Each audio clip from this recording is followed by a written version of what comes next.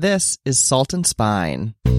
Going deeper into the history of pies made me better able to articulate the importance of what it means and the kind of vehicle, culinary vehicle it is. It's so versatile and so timeless. Hi there, I'm Brian Hogan Stewart, and you're listening to Salt and Spine, Stories Behind Cookbooks. You're tuning in for our special Pie Week to kick off 2021. We're taking some time to celebrate all things pie, including 3 all-new episodes with authors of pie cookbooks. And you just heard from our third and final Pie Week guest, Petra Paredes.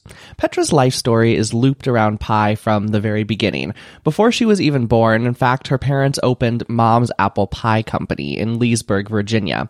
And Petra and her family's life revolved around pie pretty much ever since, be it the right fat-to-flour ratio for dough, hers is a little different than her dad's, as you'll learn, or the produce grown on the family farm and destined for scrumptious fillings.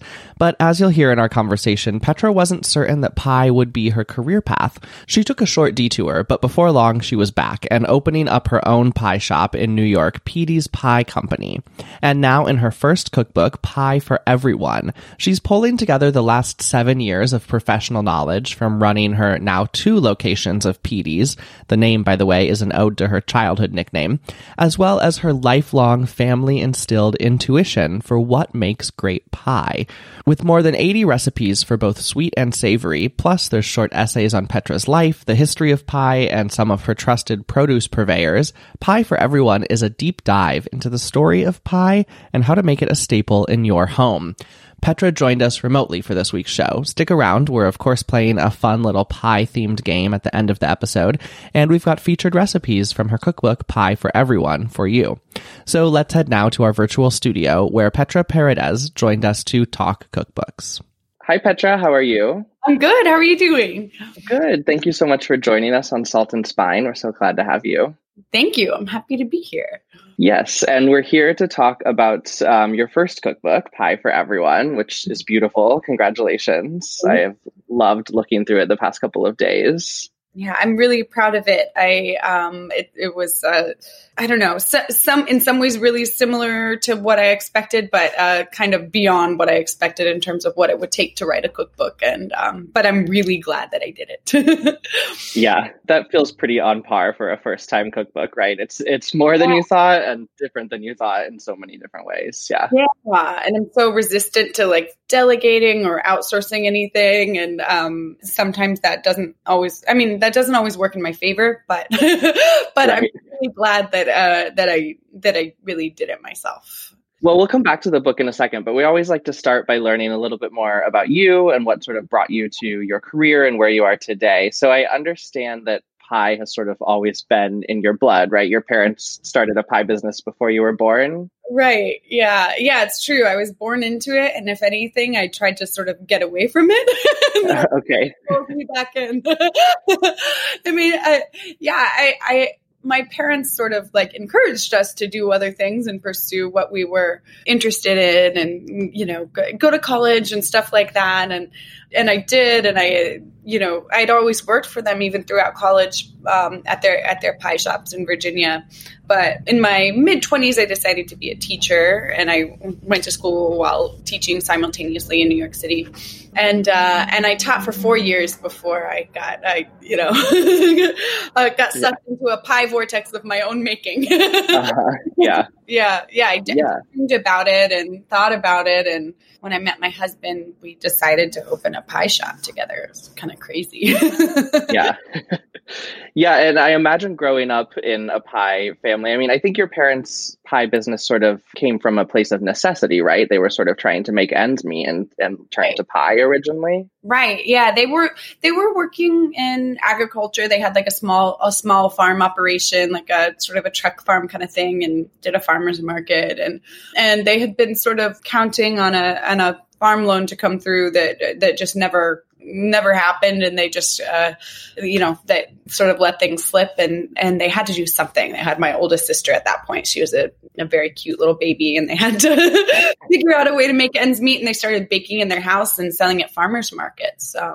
My dad just sort of saw, he saw that a lot of the pies that were at farmers markets didn't match the quality that, he was used to from from when he was a kid, and he sort of worked backwards from there, like from developing the standards of what he thought a pie should be like, and then create a pie rather than, just, being a natural baker or having a strong interest in it. He's like, this is something that's lacking that I think that I can do. And he figured out how to make a pie that he deemed high quality and tasty, enough to be proud to sell, and they became really popular at the farmers market. So by the time I was born, about 4 years later, they had a really a much larger operation, and they were selling to grocery stores and stuff like that. And your father's attention to detail, I guess we could call it, perhaps, it seemed like that really became a family affair too, right? Like as you were growing up, you write about going to restaurants and like you had to dissect the pie on the menu as a family.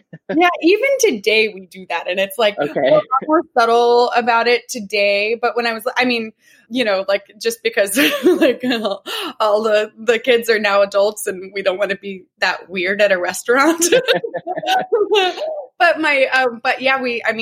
We always have to order pie when it's on a menu and break it down and see what we like. And, sometimes we're a little snobby about it, but, it did make me, it did give me some strong ideas about what I think a pie should be. And I always loved my dad's pies. And of course I strive to make them even better, or just at least sort of, align with a New York palate a little more than my dad's recipes do. Sure. Yeah. And how often, I imagine you were eating pie pretty often as a family, right? Growing up, like daily? Yeah. Really often I was there all the time. My parents make bread too. So bread was a staple. Their bread was a staple of our diet.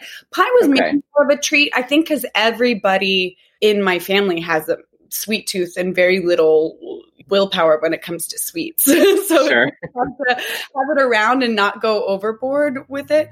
And I still don't take pie home because I will eat it. I'll just be drawn to it. And I've just never gotten sick of it. I think it's, there's that many flavors. There's enough variety. So it's not like just having apple pie or just having, chocolate chess pie around it. If you have so many options, then you can kind of flit around from flavor to flavor and never get sick of it. Right. I know you mentioned this, but I like that you said your parents encouraged all of you to sort of explore other things beyond pie and beyond that as a career too. So you majored in sculpture, is that right? Yeah, I did. Yes. What were you sort of thinking? So you did sculpture, you did teaching. It wasn't really on your radar at all that you might come back to pie in those years? Maybe the reason it was hard to commit is because even though exploring these other things was encouraged, there was always this sort of undercurrent of expectation that one or all of you are going to take over the business someday. Uh-huh. And it's like every once in a while, like they would let it slip in this funny way. And I'd be like, aha, I know you were just like grooming us to take over the business. You could talk about how, you love having artistic kids and all this stuff, but you do expect us to take it over. And they were well positioned for that because my sister and my brother both live there and work with them. And I think it's like, when you're grow up in a family business, it's just like your collective mission of the family. And it sort of runs the family dynamic too. So it's sort of hard to envision your life without it. And indeed, I thought I was going to be a teacher. I really thought I was going to be a teacher for good, but I work much better as a pie maker, and I'm much more comfortable in the sort of like, burning the candle at both ends kind of sure. Small business ownership kind of way than I do working within a bureaucracy, and not to mention, being a special education teacher is one of the hardest jobs in the world. So I can give myself a little grace for being able to like accept that I'm a better pie maker than special education teacher. And all of the organization and emotional boundaries that requires. So if we're being really real, Yeah. So yeah, when I met my husband and we talked about that, he was like, have you ever, we were just dating. It was like a few weeks in. A few weeks only. Yeah. Wow. He was like, have you ever considered opening a pie shop in New York, or has your family ever considered it? And I told him I daydream about it all the time, how it would be and how, I thought it would be really well received. I didn't see that many pie shops around. And I was like, why, you want to open one? And he was like, yeah. He was playing poker. He was really good at playing poker online and had saved up a bunch of money from his poker earnings and wanted to either invest in a business or start a business. And so that was like our first like serious life plan together, was to open a pie shop. And that turned out really well. Yeah. And I think it was interesting too, the sort of that prompting from your then boyfriend of like a pie business. And then you sort of just like shift paths, but you didn't go back to the family business, right? No. You decided you were going to do your own thing. Yeah, that's funny. Like there's this whole thing at your disposal. Right. In Virginia. But we were really into being in New York City. And while we thought about it being like an offshoot of my parents' business, Mom's Apple Pie Company, we realized like how important it was to sort of do our own thing independently. And now, none of the recipes really resemble my dad's recipes that much, except maybe the fruit fillings are quite similar. But in general, everything's like a little less sweet, a little, the fruit pies are a little tangier. And like even chess pie is something that's supposed to be very sweet. It's like, it has that nice texture of a chess pie without quite as much sugar. So there's ways that we had to like adapt things to New York City. But, New York is a pie city. It just doesn't have that reputation. But all you have to do is look at those menus from a few decades ago and see that pie has been a constant until relatively recently, on just about every dessert menu in New York City at any kind of restaurant, from a diner to like a fancy, steak or seafood place. It was always a deal here. And I feel like it's been relegated to this sort of like, I don't know, sort of like country or Midwestern or Southern sort of reputation, when actually it's just part of our collective culinary history. Yeah, and that's something you write about a little bit in the book too, not just about New York, but about the country as a whole, right?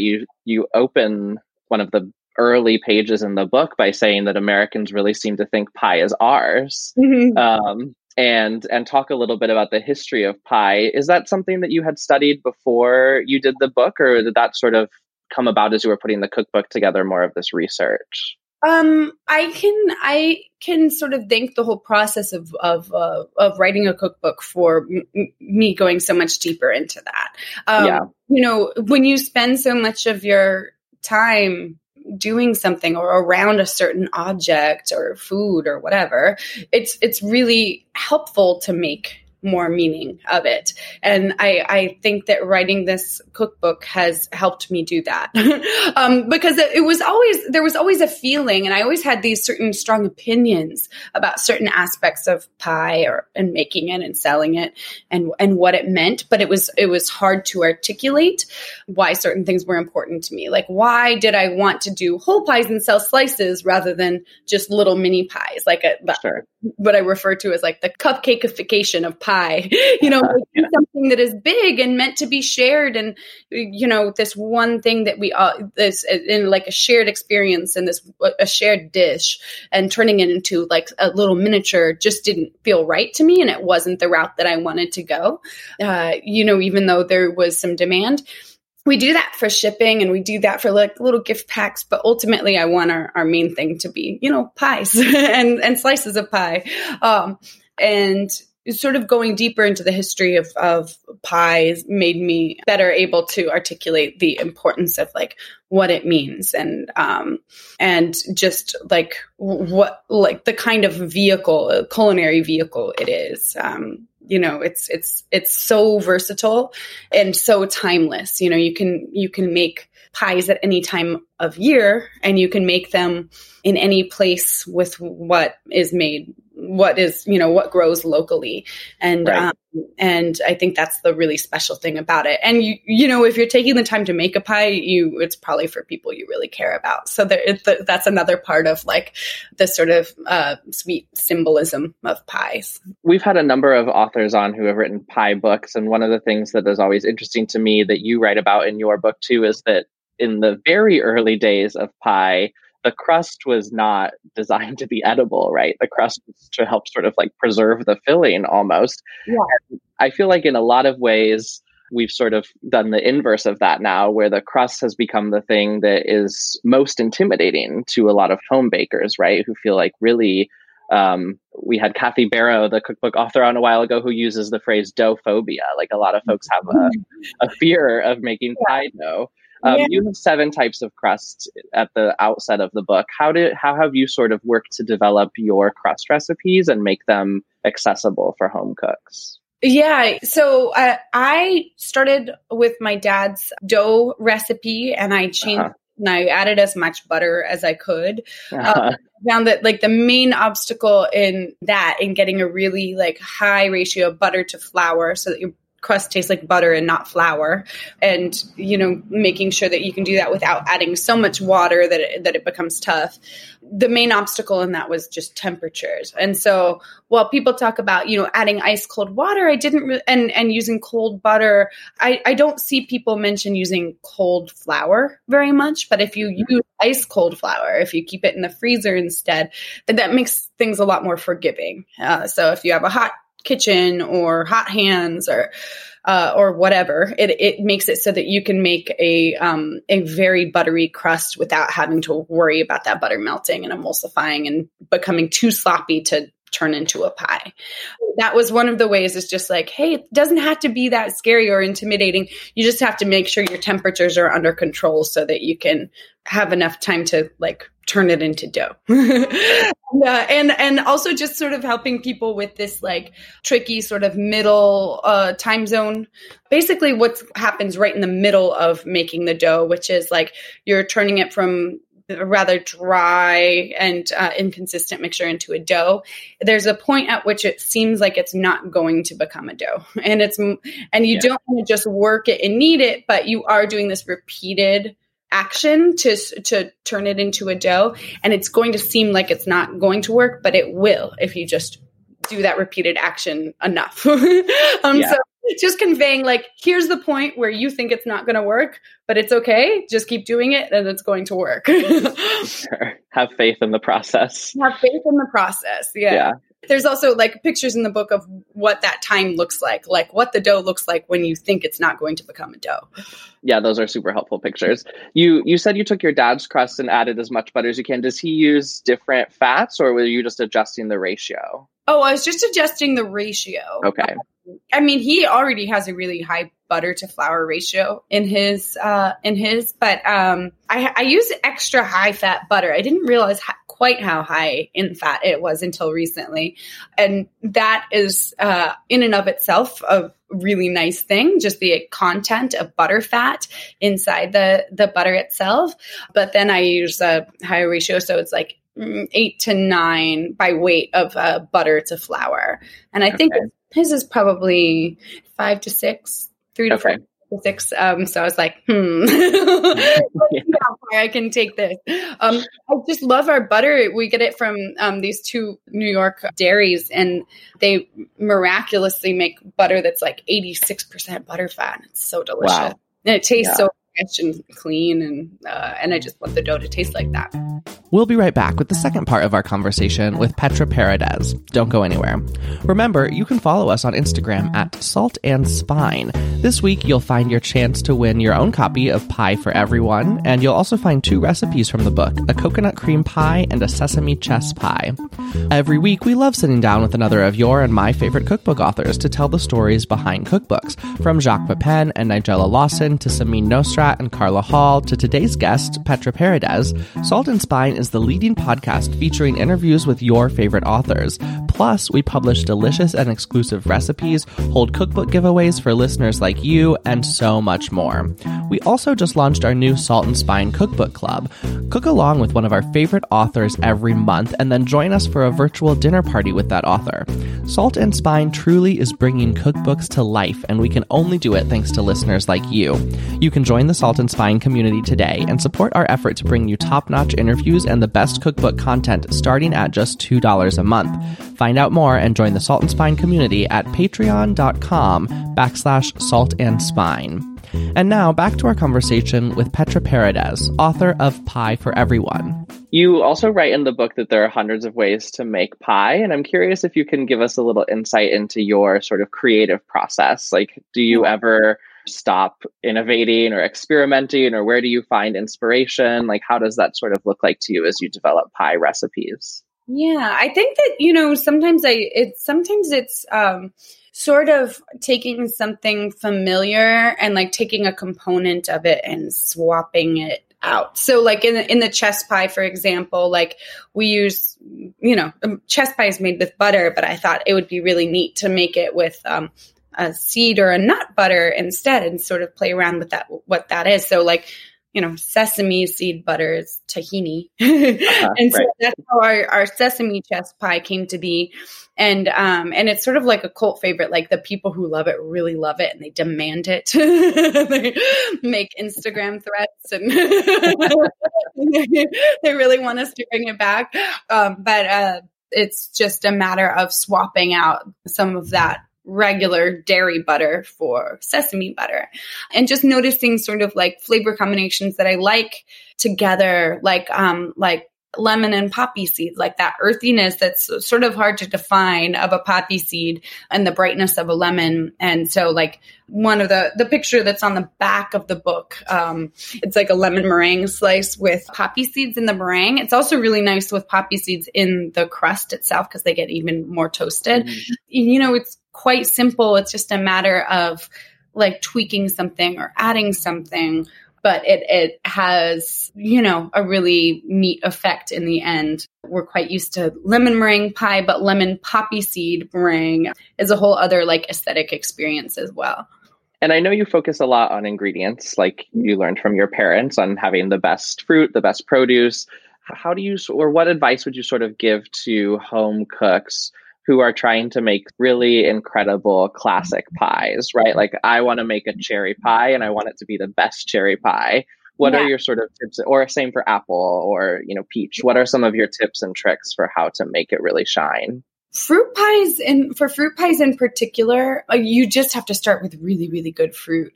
And unfortunately, like while we are in this position where we have access to more foods and a wider range of foods just at a regular supermarket more than ever before in history, the quality of those foods is not necessarily high.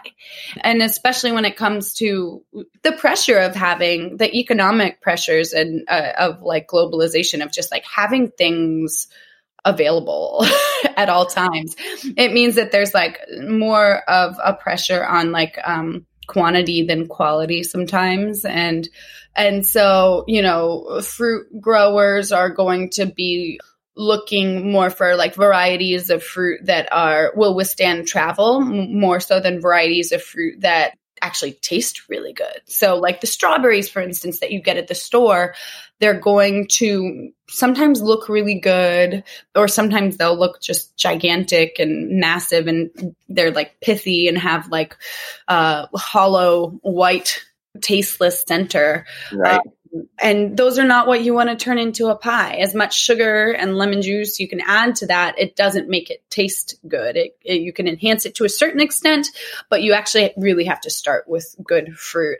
And so that, if you are in a place where you can have access to a good farmer's market, small farmers are more likely to, be like my dad, and they'll look through these seed catalogs and they'll be choosing things for their flavor and, like vibrance of flavor rather than their ability to withstand travel, because they know that they can pick it and take it to the farmer's market and sell it directly to people. And so just sort of connecting with your local farmers market, if you are lucky enough to live in a place to have one, is something that I highly recommend. Or if you live in a place where you can visit a U-Pick farm and ask the farmer what their favorite berries are. That's the funny thing about farmers. They have their favorite berries and they can probably go on all day.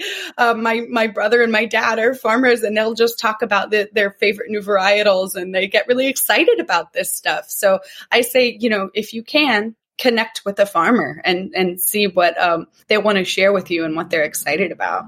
Yeah. And I think you took that lesson sort of to heart when you were putting this book together too, because you decided to include little, maybe we call them vignettes of producers and growers and farmers.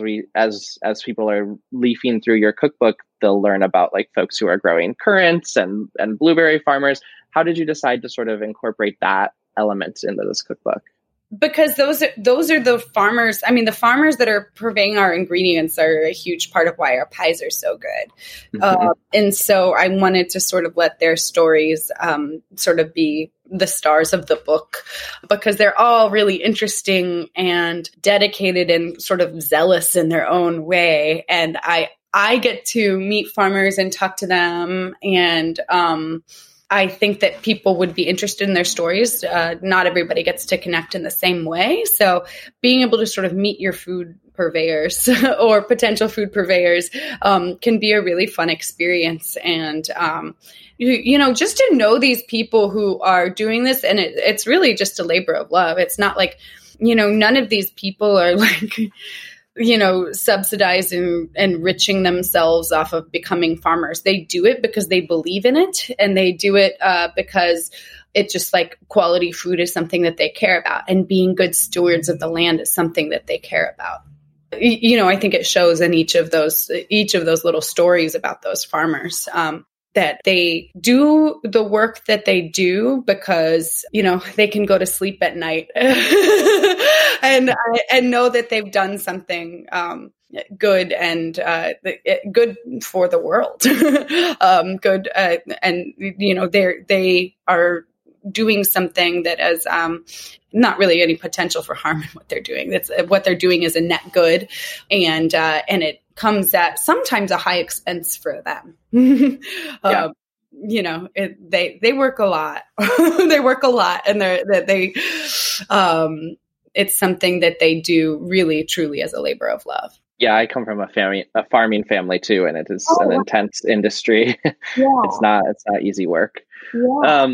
You tackle some maybe controversial topics in the book too. Like people may be shocked to know that pumpkin pie is not an American Thanksgiving creation, right? You actually say that pumpkin pie is French and not even made of pumpkins, if we're sort of talking about the classic version. Did that also come from your research in putting this book together? Yeah, I was curious my research for that came because I was specifically curious about like how we use pumpkin and how if pumpkin pie really was as old as, we are sort of told that it is, or that, that it was, or that sort of like the imagery that we're exposed to suggests that it is, like in terms of like our ideas of the first Thanksgiving and all of this, along the way, I learned some different things, and there was sort of a point at which I realized like I really wanted to try cooking the pumpkin in the dairy, and I was curious to see how that used to be done, like did people cook pumpkin separately and add it in? I feel like in the past that people were more likely to do things in the most expedient way. and so I was very curious, and I found all sorts of versions of like pumpkin custards and things, and, pumpkin pies where it would be like pumpkins and pieces of pumpkin and apple in like a fruit pie, pie kind of manner, which is I might like to try someday. And like custards that were cooked inside of a pumpkin. So you would have like milk and eggs and sugar and spices, and you would just like hollow out a pumpkin and put all that in there. And so it'd be like the pumpkin flesh would soften as it's cooked, and the custard would cook too. And you just kind of scoop it all out. Also sounds very good. But yeah, this manner of like cooking pumpkin inside of or just in the dairy, as I suspected, was not, I wasn't the first person to do that, even though I've never seen it recommended in a pumpkin pie recipe. It's nice because, you can use a lot more of the pumpkin that way. You can use the skin and then just blend it all together. And I found in very old recipes that was indeed something that was done. You're kind of, it's like two birds you're like making the filling while also cooking it before you fill up the pie, rather than cooking the pumpkin separately. It's like, all of those like lovely custard dishes that were part of European cuisine had to come together with like indigenous agriculture that Europeans sort of happened across as they colonized these places. So that, they were among the many benefits for Europeans. It was like just this all of these foods that were brand new to them, among them pumpkins and gourds. And pumpkins and gourds are just obviously such a sustaining food, and all parts of them were used by Native Americans. Seeds and dried pumpkin could be used and reconstituted later on in by boiling it, and Sure. sort of like a jerky, kind of like a pumpkin jerky. And like the dried gourds can be used as containers, and so many uses for this amazing plant. But yes, among the decadent sort of European style ways of using it would be to incorporate it into a custard, and naturally a custard pie. But yeah, the pumpkins that we use, the pumpkins that most people will use, and still to this day, most people use to make a pumpkin pie, is actually botanically a squash. Mm-hmm. It doesn't have the same shape as butternut squash or as like a neck pumpkin, which is like, looks like a butternut squash, but with a really long neck. Sure. But it has a sort of an oblong, rounder shape, more akin to a pumpkin. But that is indeed what we use. Like that's indeed what's in like Libby pumpkin, canned pumpkin. It's fun. And for that reason, I've never thought that it was necessary to like disclose that we're using kabocha and butternut squash in our pumpkin pies, because to me, they're pretty much the same. Like I don't think that it's like a dirty secret. Right. And so I wrote a whole essay. Yes. Yeah, it might not be a dirty secret, but it's a wonderful little tip for folks, and just so we understand like the history there. I know this is a loaded question. And to ask about a favorite pie is probably something you do not like to get asked, but I'm wondering if there's like a pie, like it's the last slice of pie that you can ever have in your life. What would your last slice of pie be? The one that just sums it all up for you? Oh my God. I know it's such a hard question. The funny thing about like the favorite pie question is like, there's a few that I like will say again and again. And then sometimes I'll just give like a completely different answer. It's like whatever kind of pie I've been daydreaming about. Right. Whatever you're in the mood for. Yeah. Yeah, exactly. But the one that I come back to again and again is coconut custard. Because like the coconut rises to the top, and the coconut, and it caramelizes like and the sugar from the custard filling and sort of coating it, and it becomes nice and toasty brown. So like it has one texture on the top, and then like a flan like texture in the center of the custard, and then crispy, like light, flaky crust. So I think it's that one. Yeah. Today. Yeah. That's my. Often I say coconut custard is my favorite, and part of it is because I love an underdog, and it's one that I wish got more shine because it's so delicious. Yeah, I love that. Well, we always end with a little game, so I thought we'd play a couple short rounds of this pie-themed game. So I've got a card here that's got different ingredients on it. One side is savory. I know you have savory pies in the book as well, and at your stores. And one side is more on the sweet side. So there are 60 ingredients here. So I'm going to let you pick a number between 1 and 60, and I'll tell you the ingredient and see if you might conjure up a pie that sort of highlights that ingredient for us. And for your reference, the first 30, 1 through 30, are more on the savory side, and the second 31 through 60 are more on the sweet side. So we can do one of each or something. Oh, okay. All right. So Where do we want to start? all right. How about 15? 15 is spinach. Ooh, spinach. Yeah. So I would say like a sort of, like the Greek spanakopita, or is that how you say it? I'm not sure. Yeah, that's right. Yeah. Spanakopita. I don't know. So something based on that. I can get nice fetas and things around here, but I also really like a good farmer's cheese. So I would make a spinach and feta style pie, but with a nice farmer's cheese. So a little more mild, and I'd punch it up with some garlic, I would say. Yeah. That sounds delicious. That's great. Should we try a sweet one, 31 through 60? Yeah, let's do 36. Lucky 36. 36 is nectarine. Ooh, I love a nectarine. Yeah. In my book, I say that, you can make a peach pie with a nectarine, and I won't tell anybody because similar, they're even more identical than squash and pumpkins. They're actually it's like the nectarine is just a peach with a mutation that gives it no fuzz. And what's nice about that is that you can the closest to the skin, that part is the most, and the skin itself is super flavorful. So if you can get all that flavor without being bothered by the fuzz, it's so good. Right.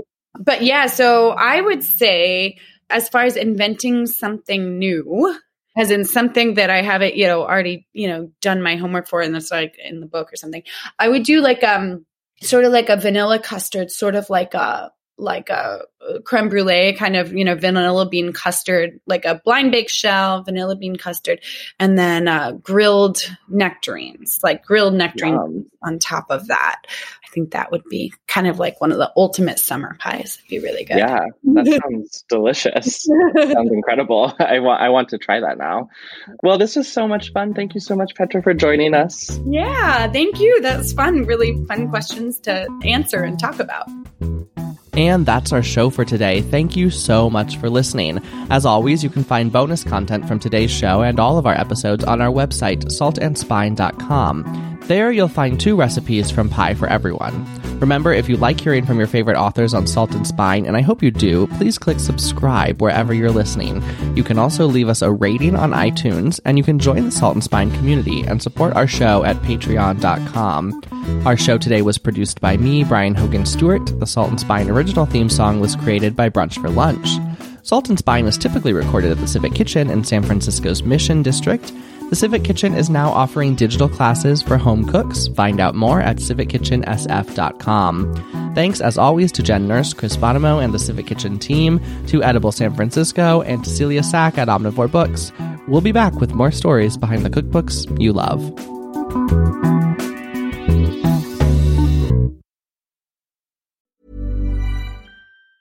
Is your prostate waking you up more often than your alarm clock? The fact is, the older you get, the more likely you'll have prostate problems, which can affect your everyday life. That's where Prostate Complete by Real Health comes in. Prostate Complete is the result of 20 years of experience as a leader in men's health. The powerful formula in Prostate Complete supports natural prostate function and reduced urinary urges for a better quality of life. Available at Walmart. Visit prostateoneperday.com for special offers. These statements have not been evaluated by the FDA. This product is not intended to diagnose, treat, cure, or prevent any disease.